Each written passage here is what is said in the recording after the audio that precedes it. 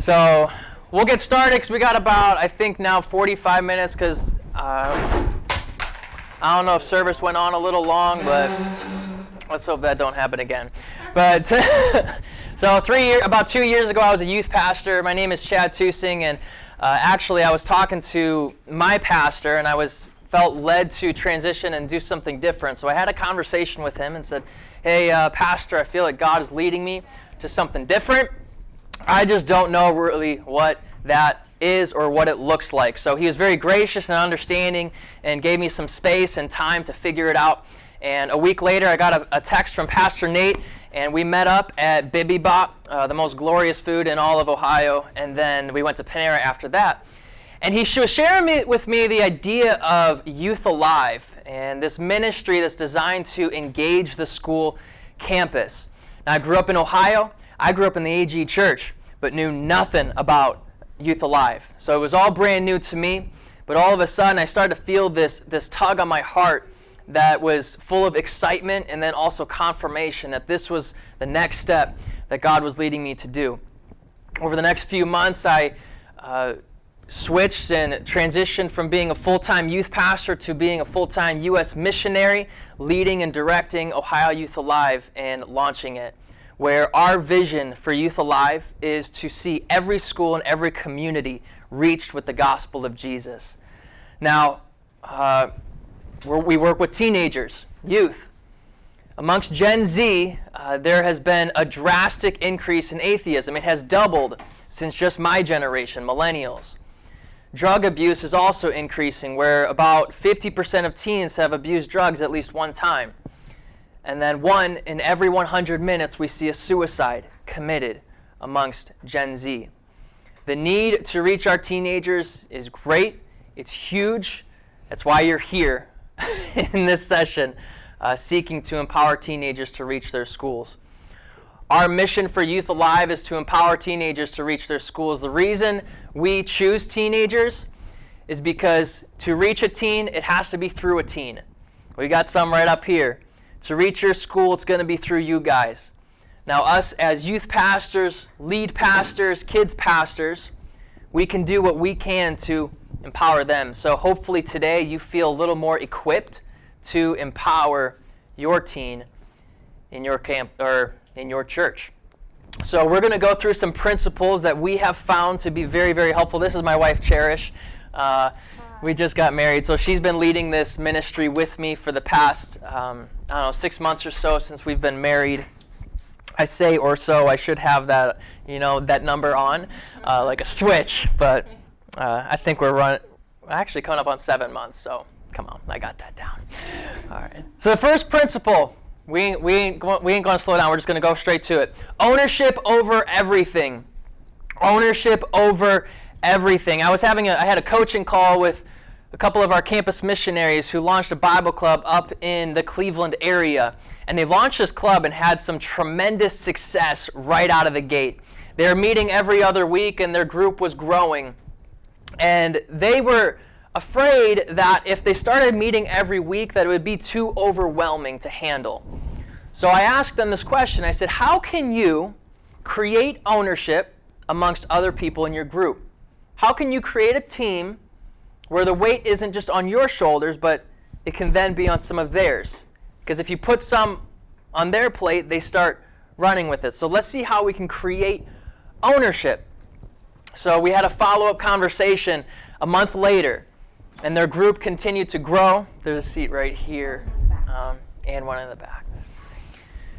So the group continued to grow, and I asked them, I said, so our last conversation we talked about creating ownership. What did you do differently to do that? And she said, well, I picked these 2 girls, and they're the ones that find our Bible passages every week. So they read the Bible, they figure out what passage we're going to do, and then I create the questions. I said, okay, well, why'd you pick these 2 girls? She says, well, they're new Christians. They don't know the Bible, so I figured why not give them a responsibility that leads them to reading the Bible? So they started reading the Bible every day, and naturally they're going to find those verses that a lot of people struggle with. So she picked 2 girls to pick the verses.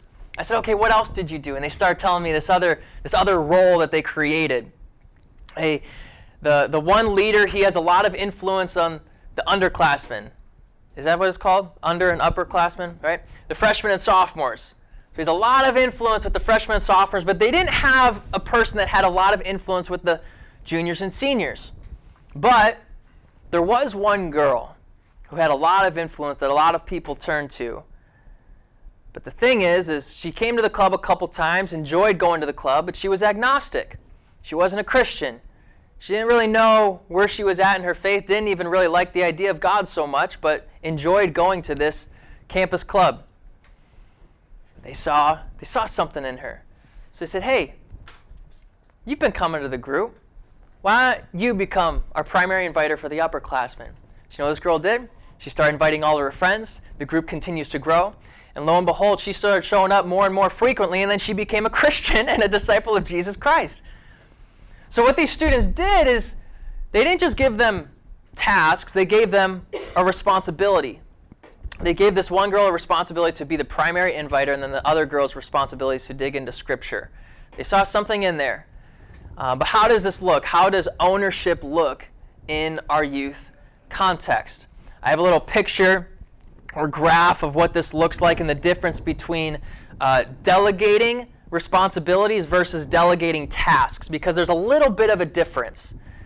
Delegating responsibilities often includes delegating tasks, but delegating a task does not always mean you're delegating a responsibility. So here's the difference. Delegating responsibility will say something like this. Can you take lead on blank? Can you take lead on finding the Bible passages? Can you take lead on inviting people? Delegating a task involves, can you take care of this? Delegating a task is often just temporal. It's just temporary. It doesn't have that long-lasting thing, which is also why delegating responsibilities creates consistency. It's something consistent, done over and over and over again. Delegating tasks is, it allows for inconsistency. Delegating responsibilities also enhances creativity. When you're given a role, when you're given a responsibility, you can say, oh, I can work with this, I can create this, I can find a solution to this. Where when you're delegating a task, it limits that creativity. Delegating responsibility also develops a leader. Develops a leader because if they're consistently finding solutions that are often creative, you're going to find yourself a leader who's being raised up. Where if you just delegate tasks all the time, you create a yes man. There's nothing wrong with that, but there has to be some transition where they're going from tasks to responsibilities. Jesus does this. Jesus does this. He does it in Matthew 4. He calls his disciples and he says, come, follow me, and I will show you how to be fishers of men, how to fish for people. And we see some stories where he has his disciples giving food to thousands of hungry people. He's handing out all this food to thousands. That's a task. Jesus delegated tasks. But then in Matthew 28, we see him saying, I've been given all authority to say, go and make disciples of all nations. Jesus gave his disciples the responsibility of discipleship and making disciples. So, as we're empowering teenagers, let's think through that. How can we create ownership and responsibilities among teens and not just provide tasks? Tasks are a good start, but let's see how we can transition into a responsibility. So the next principle. This is often, I thought of this because especially in youth culture, youth culture changes so doggone much. It's constantly changing all the time. As soon as you feel like you've got a handle of things, and you got your system in your church, and then you go onto a youth page on Facebook or on Instagram, and then all of a sudden someone else is doing something really, really cool, and you're like, oh, am I even doing it right?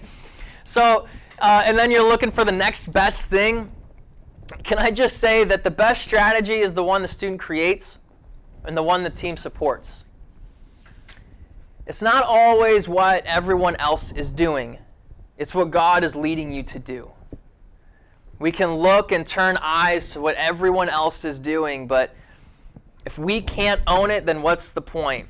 If our student can't own it, then what's the point? The best strategy is the one you create and the team supports.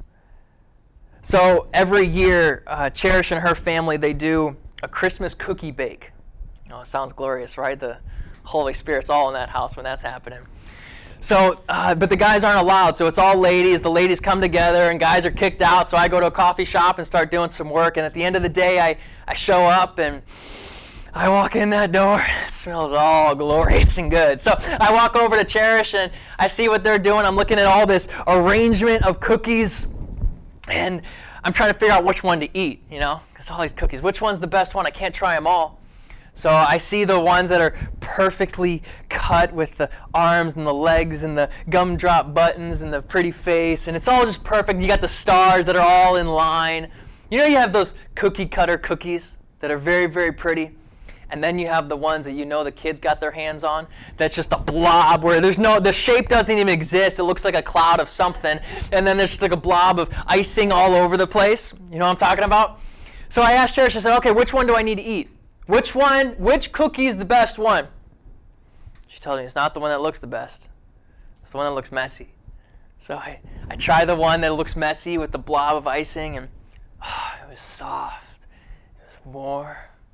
And she was just perfect. And then I'm like, well, the pretty one looks pretty good. Gotta try the pretty looking cookie. So then I pick up the pretty looking cookie, and I bite it. I don't know what they baked this thing with, but it wasn't sugar. It was bland. It looked good. Sometimes the best strategies aren't the ones that look perfect and pretty. Sometimes the best strategies when it comes to empowering people in discipleship look a little messy. But let's own that, because the one we created is the one the team is supporting. It might not look pretty. It can get messy. And even some ideas can be messy. Usually we'll coach a student, and they'll come to us, and they'll ask for our ideas on what it looks like to reach the school. How am I doing on time? Okay, I gotta get cooking. So students will come to us and ask how to reach the school, and usually when they ask for our ideas, the response varies, but usually my response looks like this. Well, what are some ideas that you might have? You have a need. How do you think you should meet that need? And usually they start coming up with these ideas. You see, a student, I don't think, needs more ideas. They need affirmation. They need affirmation of their ideas. In leadership, we're mentors, but rather than just giving and providing ideas, let's see how we can affirm their ideas and bring it out of them. The best strategy is the one that they create. I believe in Psalm 37:4 when it says, delight in the Lord and He will give you the desires of your heart. I believe that there are desires upon students' hearts that is to reach their school, and He has given them ideas to do it. So let's lead them in a way to where they can be in tune with the Spirit of God. So as we lean into their ideas, principle number 3, let them run. Let them run. Run, Forrest, run. Let them run. Sometimes we hold them back from what they feel called to do. And this is why I think, fine arts is so crucial, is because it allows a space for them to cultivate these gifts. That's why I think some of these areas within OIM are so crucial, because it's encouraging teenagers to run. That's why Youth Alive is so crucial, because it's encouraging teenagers to reach your school. It doesn't have to weigh on the shoulders of a youth pastor. It can be done through students. Let them run. There's a passage in Hebrews 12. It says, therefore, since we are surrounded by such a great cloud of witnesses, let us throw off everything that hinders and the sin that so easily entangles, and let us run with perseverance the race marked out for us. Let us empower students to run their race. I think there's a point where we can run with them, but we can't run it for them. Hebrews 12 says to run the race marked out for you. When it comes to leading a teenager, or anyone for that matter, we can't tell them which race to run, but we can help them figure out what their lane looks like. Say, hey, you want to see this happen? There's a movie called Run, Fat Boy, Run. And I don't know if you've ever seen it, but it's about this guy, Dennis, who is begins to train for a marathon to find the approval of his ex-fiance's love. I don't know. It's weird. It's a weird movie. So his ex-fiance is about to marry someone else, so he starts training for this marathon to win her love back over. And Gordon is his trainer. Both guys are out of shape. And Dennis, he's this British guy. I can't remember his actual name. But they go outside, and they're ready for training day. Very first day. Gordon, he tells Dennis, all right, go on then. Run.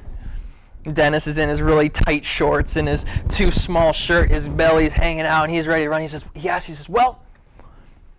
isn't there some kind of special technique? And then Gordon says, well, yeah. You put one leg in front of the other over and over again really, really fast. You run. And we can overcomplicate discipleship and empowering and leader development, but it's simple. It's putting one foot in front of the other. Going one idea after another idea and just running, moving, going forward. And that's something we try to do with teenagers. We don't overcomplicate what it looks like to launch a campus club. We don't overcomplicate what it looks like to reach the school. We simplify it. So let's simplify even youth ministry. Let them run and don't take over. So here's the dilemma though. If you've ever written a paper, I found this to happen very, very frequently, especially when I was in college. Anyone want to take a guess? What's the hardest part, even just for you, what's the hardest part about writing a paper? The beginning. You're staring at, oh man, you're smart. I like that. We got this kindred spirit or something. So I didn't even tell him to say that, but thank you. So the blank page. What do you do when you've just got this blank page? We have students, they'll say, I want to reach my school, and I hear this all across the state. I want to reach my school, but I don't know how. I've got this blank page. Where do I even start? So we'll encourage them. First step is pray. Align your spirit with God's spirit. What is God encouraging you to do? If you don't hear or feel led to do anything right there, then let's try to identify the need. What is the need in your school? Then number 3, what do you see? What do you see? What is the vision? What do you see? How is that need being met? What do you see? Is the need brokenness and depression? Do you see joy, happiness as people are walking through the school? Do you see people praying for one another outside of the locker? Do you see a group meeting together where you're all praying for one another and encouraging one another? What do you see? And then we get to the question, how do you see that happening? Well, if there's a campus club involved, then let's work towards the campus club. If it's prayer that's involved, let's see how we can create a prayer group. If it's joy, then let's see how we can plant seeds of joy in our school. So that usually gets them going, and if that doesn't go anywhere, then give an idea. It's okay to give an idea at that point. But when all said and done, let's see how we can pull out these ideas and allow them to run. 4, principle number 4, consistency is key. Consistency is key. There's a story of a man who had a dream to plant and grow a bamboo tree. And I don't know if any of you have heard this illustration, but there's a story of this man, and he bought the seeds for these bamboo trees, and he plants them. He goes and gets water, and he waters them every single day. And a couple months go by, and he goes and gets water, and he waters it every day. And a couple months go by, and there was nothing. Nothing happened. And a couple more months go by, and he keeps watering it, and nothing.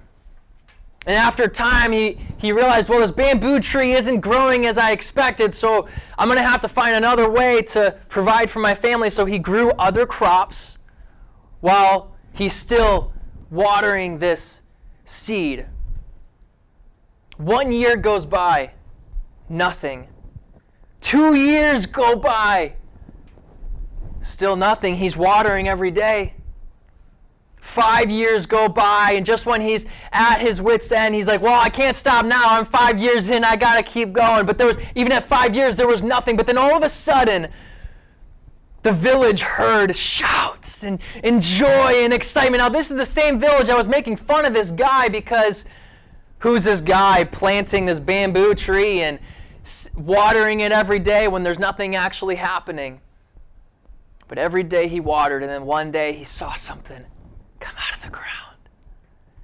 It was a little tiny bamboo tree, and it started to grow. 2 weeks go by and it grows. 3 weeks go by and it's at 10 feet, and then 20 feet. And before you know it, within 6 weeks, that bamboo tree grew to 90 feet tall. 5 years of nothing. But then all of a sudden, within 6 weeks, 90 feet high. Sometimes consistency doesn't look so pretty. Sometimes consistency can be hard. Sometimes you can be going through 5 years of seeing nothing, but then all of a sudden, this tree grew 90 feet tall. I wonder how many times there were seeds and water planted in Paul's life before he had that radical transformation and saw Jesus. You never know. We don't know what happened to Paul or how many people talked to Paul or how many seeds were planted in Paul's life. But we saw the other end. As soon as you saw Jesus, it was game over. So even when you're working with people, and often the difficult ones, we're watering that seed day in and day out for that one day when it sprouts out of the ground and it goes. Consistency is key. Christine Caine says consistent action creates consistent results. Consistent action creates consistent results. And I would say that to create the culture you desire, consistency is required. In your church, in your ministry, in whatever you're leading, to create the culture you desire, consistency is required. So what this means for students, do what you consistently can do. What this means for students, do what you can consistently do. Is it encouraging a friend? Is it praying for a friend? Is it meeting with a group of people every single week? If you can't consistently meet with a group of people every single week, then don't do that. That's not what you're supposed to do. Do what you can consistently do. For a leader, same thing. Do what you can consistently do. I know as leaders, we can feel a lot of pressure to be pulled this direction and that direction and this direction and that direction and try to do the next best thing and this coolest thing, but do what you can consistently do. If it's teaching a lesson every week, if it's encouraging a student every week, if it's nudging them and say, hey, how you doing on this every week? What can you consistently do? Consistency is key. Number five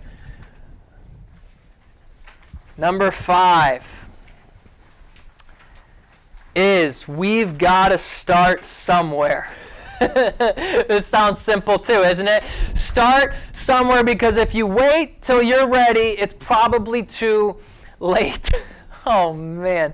So I was working with a campus missionary one day, and she was ready. I mean, she was one of our strongest ones. She had that leadership capacity. She had this vision. She had this heart for her school. And I knew she was ready. Like, she had it.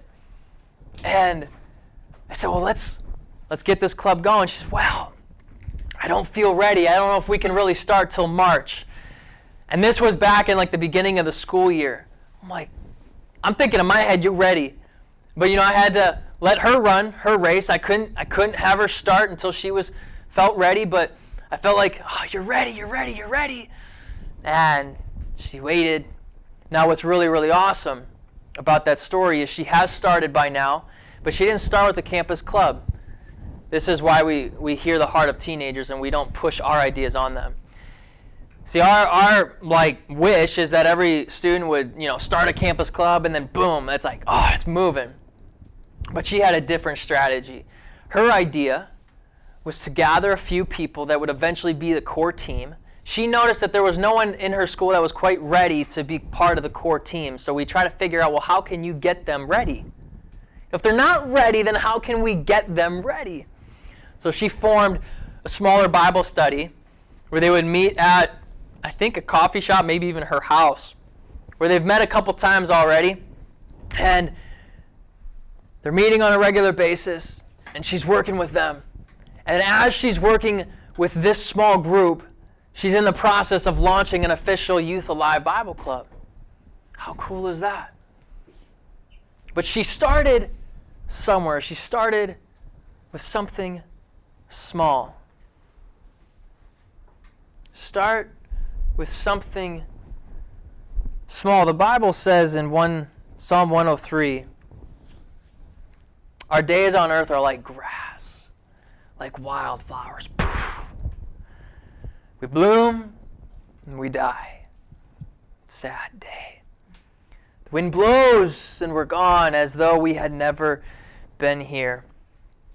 Annual wildflowers, they bloom for 2 to 3 months, and then they're only popping up for about 2 months, and then they're gone, and they're here for one season. Well, the average youth pastor at one church is somewhere between 18 months to 24 months. That's maximum of 2 years, and there's some that exceed that, but the average is about 2 years. A middle school student is only in their school for how long? 2 to 3 years. 7th, 8th grade, maybe if it starts at 6th grade, 2 to 3 years. A high school student is 4 years. Let's hope it's not 5. 4 years. And that's if they're at the same high school for all those 4 years. Our time is short. Our time in ministry is short. Our time with these students is short. Our time is short, so we have to find a way to work with these teens where they're at.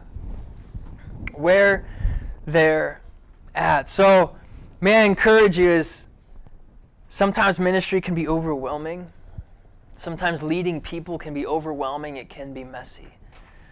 Sometimes working with teenagers can be harder because it's harder to grab lunch with a teenager because you're working with the parent, you're working with their ride, and you're working with all these things. Working with an adult can be a little easier because you can yell at an adult. If you have that relationship with them, you can give them some tough love. It's a little harder to give tough love to teenagers. We want to love them.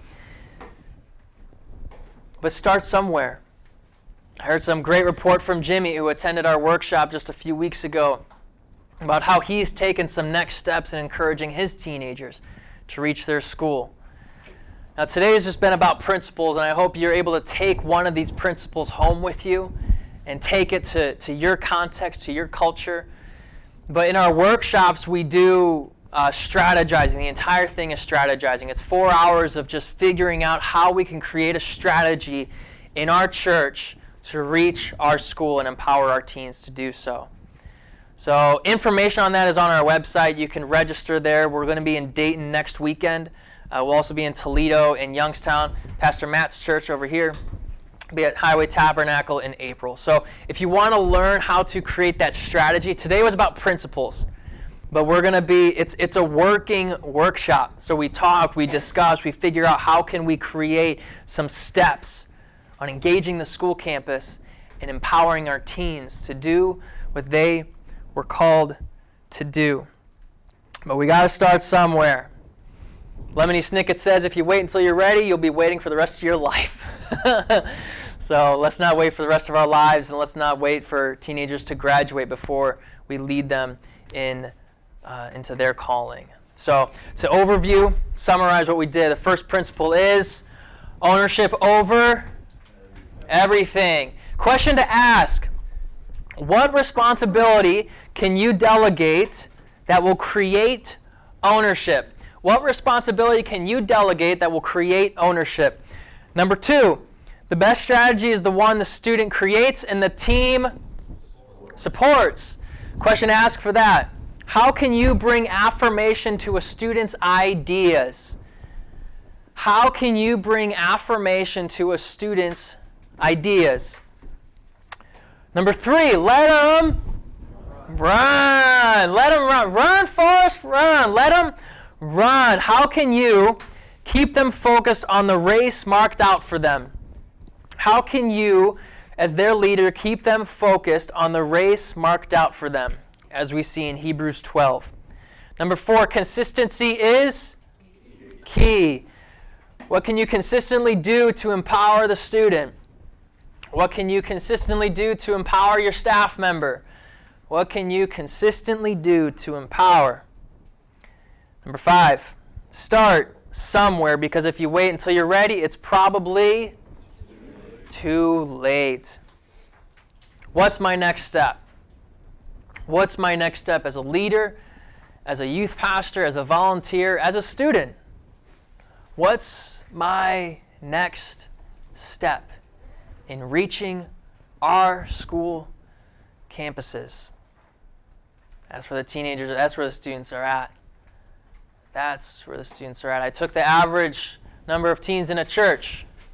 Average is about 10. If we take 100 congregants in the church, that's the vast average of churches is 100. You got about 10% of those are going to be teens, so you have 10 students in a church. If you divide the average number of teenagers in a school district, you have 1,636.66. If you divide those numbers together, 10 divided by 1,600, you have 0.6%. If your church is doing everything right, you have your youth program, you have discipleship, you have everything right and put together, your average reach is 0.6% of your community for teenagers. To increase that, we've got to engage the school campus. To do that, we've got to empower our teens. So, love you guys. For more information, check out our website. But I want to open up for questions. Questions about Youth Alive, questions about how we operate and do things. I left some time open, but hopefully when you walk away, you figure out what your next step is in your context. But what questions might you have for Youth Alive and what we do?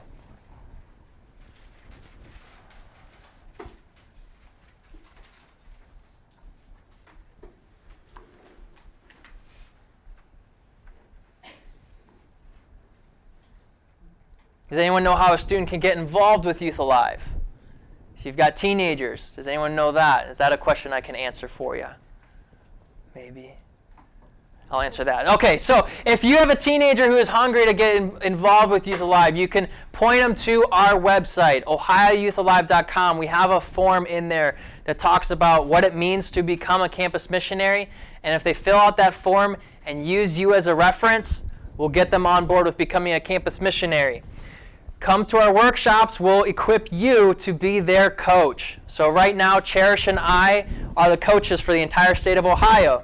Well, we have over 30 campus missionaries that we're working with right now. So, in order for this to continue to grow, we need other coaches. So, come to our workshops and we'll talk through that. But if your student wants involved, follow our Instagram. Take them to our website. We have a radical belief in teens and know that to reach our schools and reach teenagers, it's got to be through our teenagers. You don't have to carry all the weight yourself. The day and age where a youth pastor or lead pastor can walk into the school, have lunch, and buy pizza for all these students, pretty near over. Pastors can't just walk in anymore unless you have a really, really tight relationship with the principal. But then once that principal is gone and they go to another school district, you got a new principal in, those doors close up pretty quick. So, to see the school reach, it's got to be through the teen. So let's empower our teens and see doors open up for the local church to then support that teen. Teenager launches a campus club, wants to serve the school by providing donuts for the school. Church gets behind and says, hey, we'll provide the donuts. It's a win for the student. It's a win for the church. It's a win for the kingdom of God. So, man, I love you guys and have a radical belief in you in reaching your school. I don't know if any of you are homeschooled. We have a homeschool campus missionary back here. But yes, I am. Hey, you said I just pointed, so no one really knew. You just said. His parents still aren't. Only teenager back here. They don't know that. It could be Ian with a big beard. So, but I have a radical belief in you guys that you can reach your school for Jesus, and that through one step at a time, the world will come to know Jesus. So, let me pray for you guys if you don't have any questions. We'll be here. We have a Youth Alive booth, but love you and love what you're doing. Keep it up. keep moving, keep going. God, we thank you that you are a good God and that you chose us before we chose you. God, you reached out to us and expressed love and showed love before we could love others and love you. So, Lord, as with that understanding and with knowing how you love us, help us to love others as well. As you've empowered us, help us to empower others. God, give us vision. Give us ideas. Lead us by your Spirit and what it looks like to reach the lost and the broken and reach this generation that is going to lead the church in the next 10, 15 years.